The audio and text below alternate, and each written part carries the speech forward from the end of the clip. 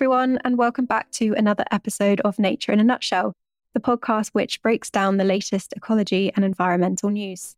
My name's Sophie, and I'm the Marketing Officer at CIEM, also known as the Chartered Institute of Ecology and Environmental Management. And as always, I'm joined by my two colleagues and co-hosts, Jason and Doug. Hi there, this is Jason. I'm CIEM's Head of Policy. And I'm Doug. I'm CIEM's Policy Officer. In today's episode, we're also joined by Bruce Lascelles, who's going to talk with us about soils in light of World Soils Day. Bruce is a soil and environmental scientist. He is the UK Director of Sustainable Land Management at Arcadis and the current past president of the British Society of Soil Science. Bruce studied forestry and soil science at the University of Wales, Bangor, and then went on to do a PhD on pedogenic and environmental change over the Holocene. Bruce is focused on soil surveys, soil handling, methodologies and habitat creation, restoration and translocation, and has worked across a wide range of habitats from floodplain and chalk grasslands to upland blanket bog environments. Bruce, welcome to the podcast. Thank you so much for coming on. Thank you, Sophie. It's great to be here with you today. Now, before we start talking all things soils then, Jason, what else are we covering in today's episode? Thanks, Soph. So along with soils, obviously, we're going to talk a bit about COP28, the Scottish Biodiversity Strategy consultation, and I'm going to sneak in a quick update on BNG. So let's start off with soils then. Bruce, in a nutshell, why are soils so important generally, but also specifically in relation to climate change? Yeah, thank you. I was going to try to sum this up with a couple of quotes, I think. The first is a quote that's been attributed to someone called Paul Harvey, the man behind the "So God Made a Farmer" speech, which reads, "Despite all our accomplishments, we owe our existence to a 6-inch layer of topsoil and the fact it rains." And then the second quote is from Franklin D. Roosevelt from the time of the Dust Bowl disasters in the 1930s, who said, "A nation that destroys its soils destroys itself." And I think these two quotes perhaps cover two of the key aspects of why soils are so important. Soils comprises thin skin at the land surface, which provides us with so many benefits. 95% of our food is grown in soil. Soils absorb and filter water. They support the vast range of habitats and landscapes around us. And they're an ecosystem in their own right, supporting a massive range of microorganisms about which there is still so much for us to learn. They're also the largest store of terrestrial carbon, and so have a role to play in climate mitigation, as well in relation to climate adaptation. And so essentially kind of the healthier the soil is, the more likely it is to be storing as much carbon as it's able to in any given location. But soils have been massively impacted by our activities. Estimated that I think 1/3 of land globally is degraded, and the rates of soil loss are absolutely massive. I think the estimate's around 24 billion tonnes of soil per year is lost globally. And if you narrow that down into the context of the UK, it's estimated that the cost of soil degradation just in the UK is around £2 billion per year. So I think essentially to answer the question, soils are absolutely critical part of our life support system alongside air, water and biodiversity. Essentially their potential and their ability to support us has been and continues to be degraded on a scale which we really can't sustain. Building on from all of that, so what is World Soils Day all about? The ethos of this day then?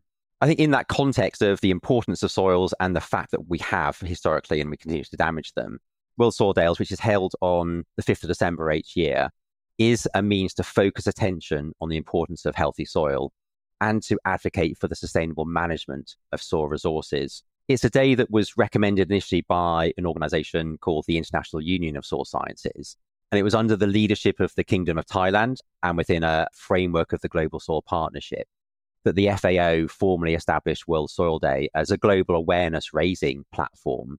We can see the importance and how the importance of that has been grasped by many people in that key role played by soils in addressing the major resource, environmental, health and social problems which humanity is currently facing, also prompted in 2015 the declaration of the International Decade of Soils to really try to ensure that the momentum at that time was maintained and increased over a much longer time period.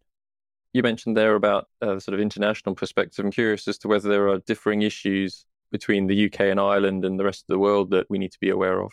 To some extent, yes, and to some extent, no. And if I can explain that in a bit more detail, soils are hugely varied. In the UK alone, there are over 700 different soil types. And within each of those soil types, there'll be variations in the characteristics. Variations that are driven by a unique combination of factors from geology, topography to climate and the habitats present at any given location. So in the UK context, soils face pressures on a number of fronts, from soil erosion, a concept of soil sealing, so creation of impermeable development on top of the soil, and then sort of pollution, compaction, loss of soil carbon and so on. These pressures will be the same globally, even though perhaps we may see different climates and different land management practices. The pressures are probably going to be very, very similar. And so, so soils may be different, the societal context may be different, but the pressures and the outcome may be the same. And really, when I talk about outcome, I suppose on a global context, there's a fundamental that soil support our food system. And our food system for many is a global one. And so we do need to be very conscious of the impact of soils around the world, as well as in our own backyard. Coming on from that, I mean, what's really new in soil science then? Is there anything that SIEM members and supporters should be aware of in terms of soils and some of these new researches? There's a lot we don't know about soils. I think soil scientists would agree with that. And I think that's in particular in relation to life in soils. And I think if I just focus on that firstly, that's a particularly important area, not least in light of the pandemic we've just faced. I'm sure there have been other discoveries recently, but it was widely reported in 2018 that a new antibiotic had been discovered from soil microbes, which was effective against superbugs. So, a really, really important discovery. I think given what we faced over the last few years and the prediction that there probably will be future pandemics, keeping our soils healthy so they can retain the potential, even if we don't know what that potential is at the moment, to provide future sources of treatment has to be critical. It's worth highlighting the work that the SIEM Ecological Restoration and Habitat Creation Special Interest Group are doing around developing guidance in relation to rebuilding nature through habitat creation, restoration, and translocation. And this work is going to include an overarching guidance document on soils, as well as the wider physical environment that I'm leading on writing with Mark Nason and others. So hopefully that will really sort of give the information and put the importance of getting the soils right at the heart of habitat creation, restoration, and translocation projects.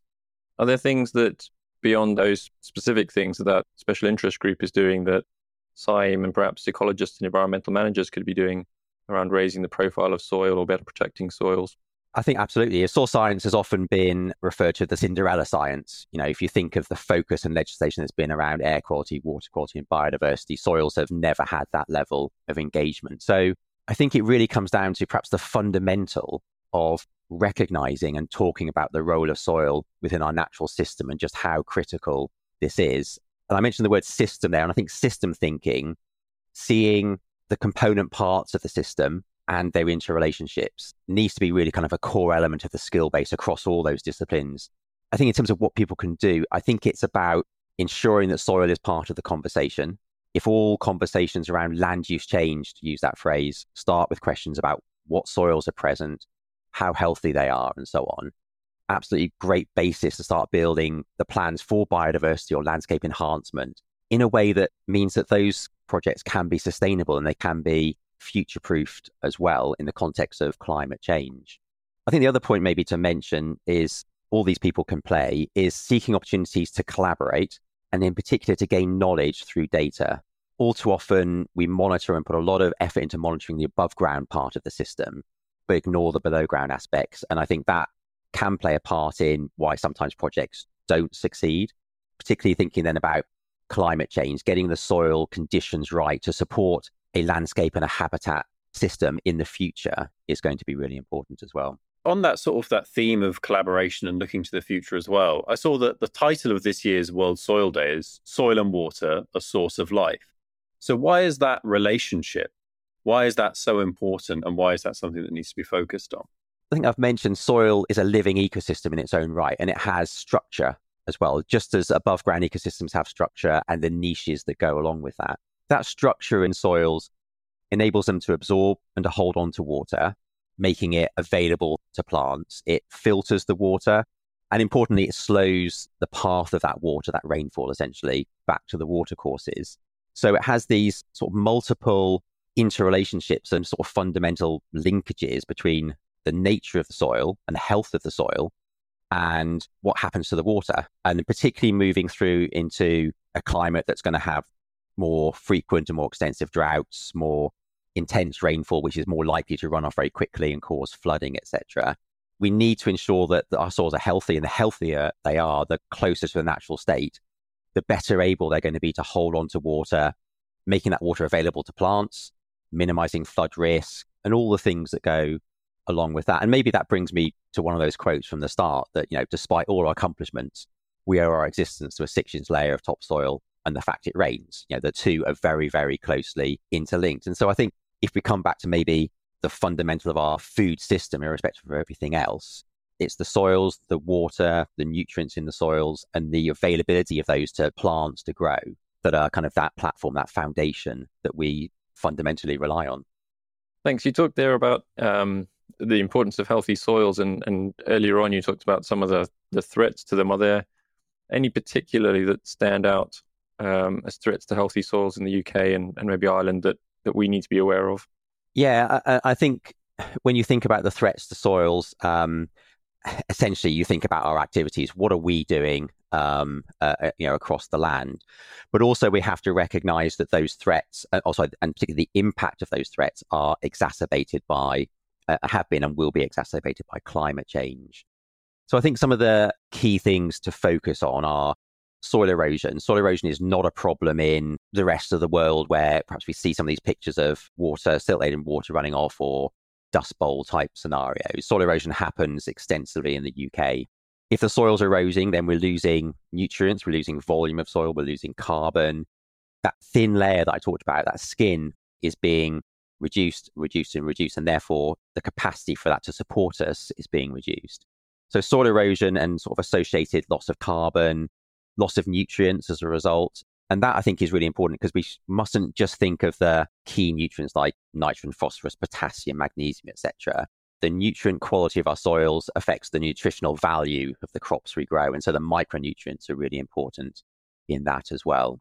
And I think, again, then perhaps in a UK sort of Ireland context, probably issues around soil compaction and soil sealing, they kind of have the same result in that they reduce the capacity of the soil to absorb water, increase flood risk, reduce the potential for the microbial community to be as flourishing and diverse as it possibly can be as well. So I think those are perhaps the ones that I would pick out. But I think it's important, coming back to that concept of system thinking, to recognize soils as a system, but also as part of the wider system. So if we damage one part of a soil system, it's likely that all of its functions are going to be affected. And if we damage the soils, then the functions that we get from the wider environment are also going to be damaged as well.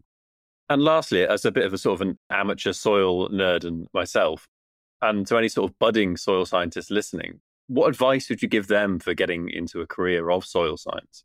There's lots you can learn, I suppose, by reading, etc. But there's absolutely no substitute for looking at soils in situ.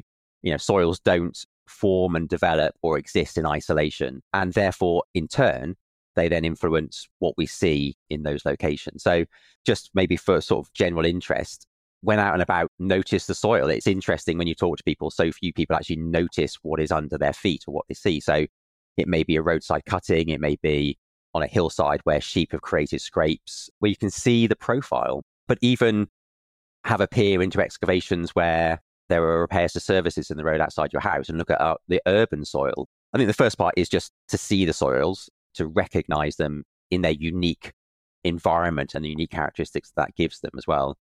But then if you want to take that further, the British Society of Soil Science, or sort of BS Cubed as we call it, they do run a series of training courses, including the basics of describing and understanding soils.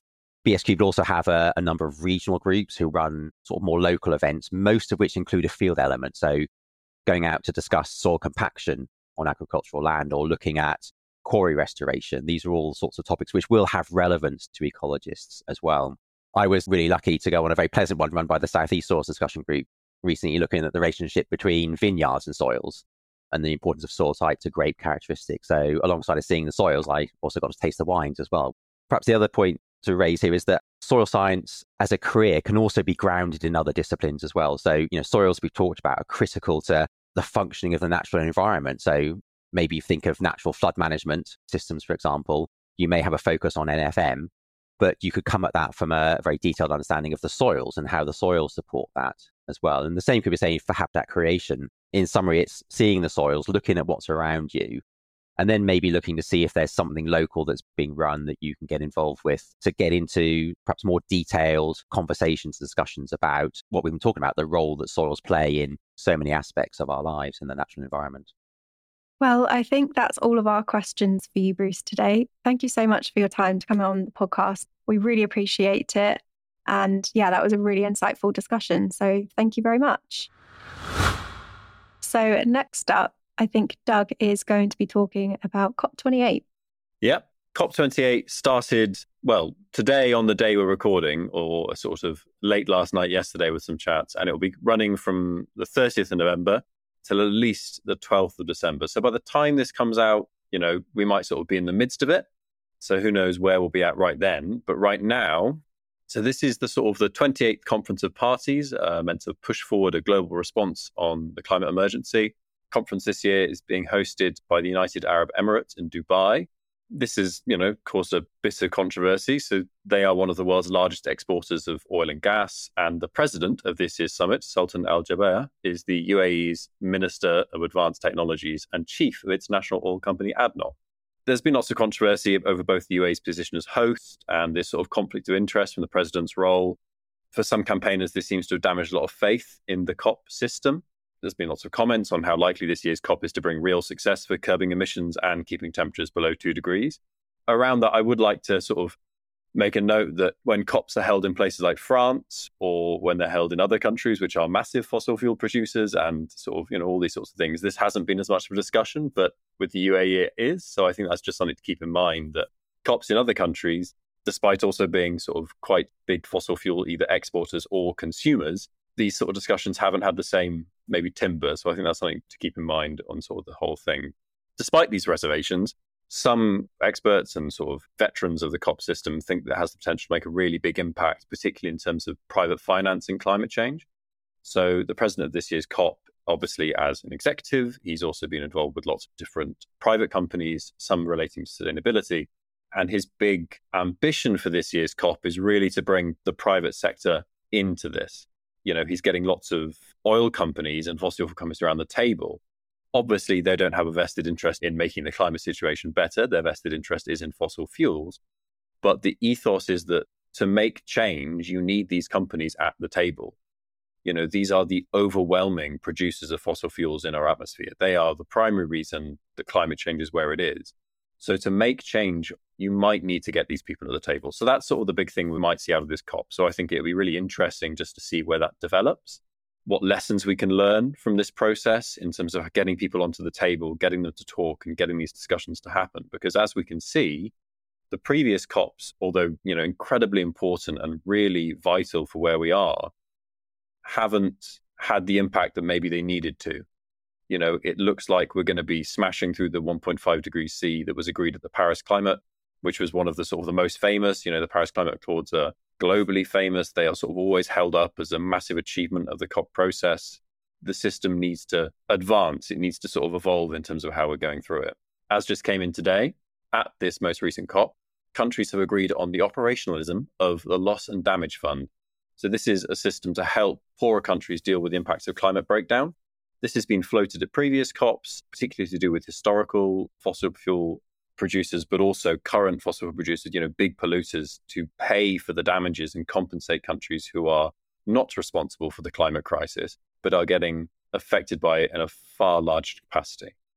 So the creation of this fund has had a lot of stumbling blocks. It's been a really long process, but it looks like it's at least being tentatively agreed by delegates.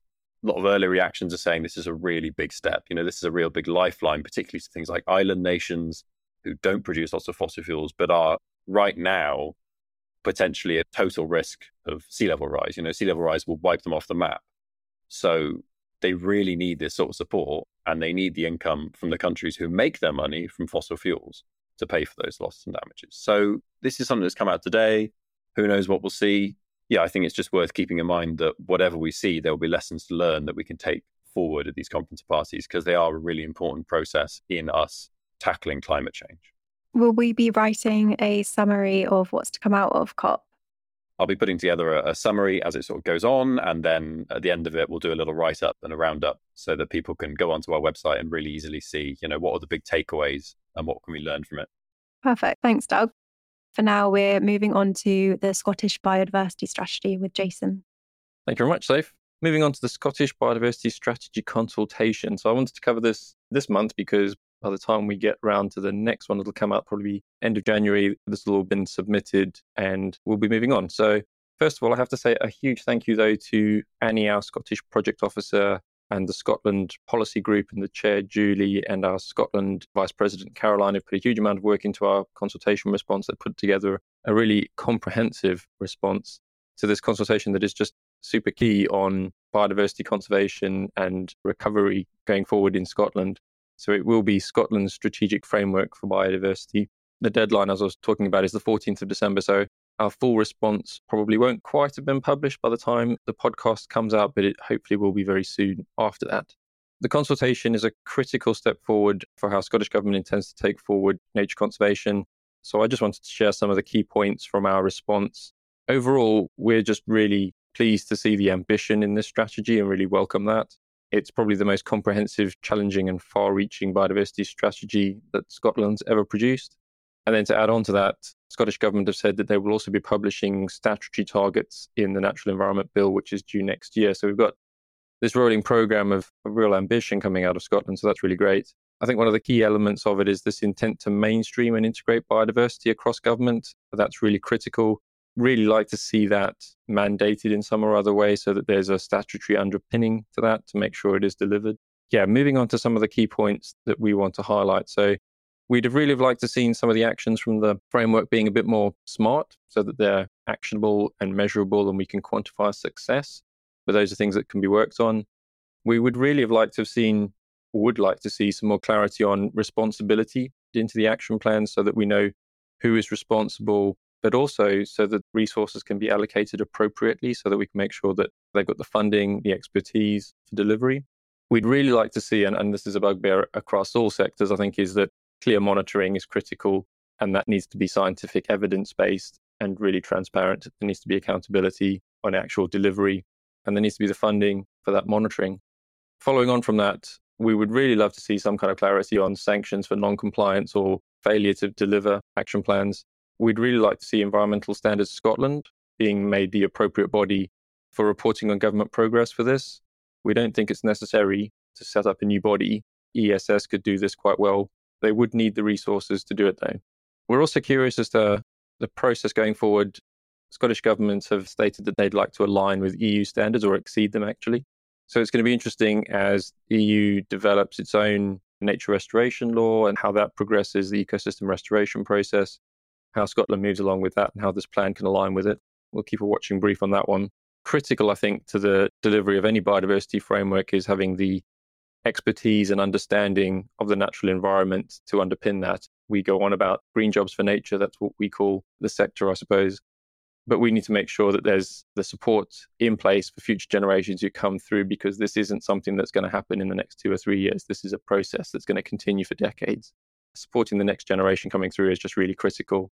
And we're really keen to see the realization of a national nature network to ensure that nature networks designated at local level, which is already in the plan, are linked across local authority boundaries, regional boundaries, and that are ecologically functional as well. So making sure we have that landscape scale approach to the framework. And then lastly, I suppose just an add on to some of the things I've already mentioned in passing, the new biodiversity framework will place some major and potentially novel demands on Nature Scot, the agency for nature conservation in Scotland, and local authorities. So it's a real plea to make sure that Scottish Government makes sure that there are the appropriate resources, both in funding and in expertise, to deliver this new plan. But hugely ambitious, hugely challenging as well, but really looking forward to this coming through in the coming years. Thanks, Jason, for that summary. Finally, just quickly, what is the latest on BNG or biodiversity net gain then? So sneakily and perhaps a little bit cheekily, I wasn't going to do an actual update, but just to mention that in the week that we're recording this podcast, there's been a whole slew of new announcements from DEFRA and Natural England on biodiversity net gain. But I just wanted to do a little plug that we're going to be upgrading and revamping our web pages on biodiversity net gain on the SIAM website. We will be linking them through from the homepage. So we will keep adding that information as it comes out. So there will be a resource there. Hopefully, everything you need for biodiversity net gain. There's either some information there or some signposting to where you can find it. So just a little plug for our new BNG webpage. We're just going to end the episode now on our positive news segment. So we all know that the UK is one of the world's most nature depleted nations. Things are looking more hopeful for UK ecology as seabird numbers are reported to be soaring on Lundy Island in the Bristol Channel. So populations of puffins, Manx shearwaters and storm petrels have soared on the island thanks to efforts to eradicate rats, which arrived there as stowaways on ships years and years ago. And the rats have been preying on the eggs and the chicks of the seabirds, but population numbers of the birds have been growing since the island was declared rat-free in 2006. So the RSPB say that shearwater population has soared from about 600 in 2001 to more than 25,000 today. There are more seabirds nesting on the island than at any time since the 1930s. So yeah, a really positive story to share and gives a bit of hope that it's entirely possible to come together to restore nature across the whole of the UK and Ireland. Thanks for listening to another episode of Nature in a Nutshell. Please don't forget to go ahead and rate and review the podcast. We will be back in early January for another episode, but this one will sound a little bit different. We'll be joined by SAIM CEO Sally Haynes for a roundup of top stories affecting people and nature in 2023. We'll also be looking ahead to what we expect to see in 2024. So a nice summary to sort of start the new year off with. But yeah, we'll see you next month.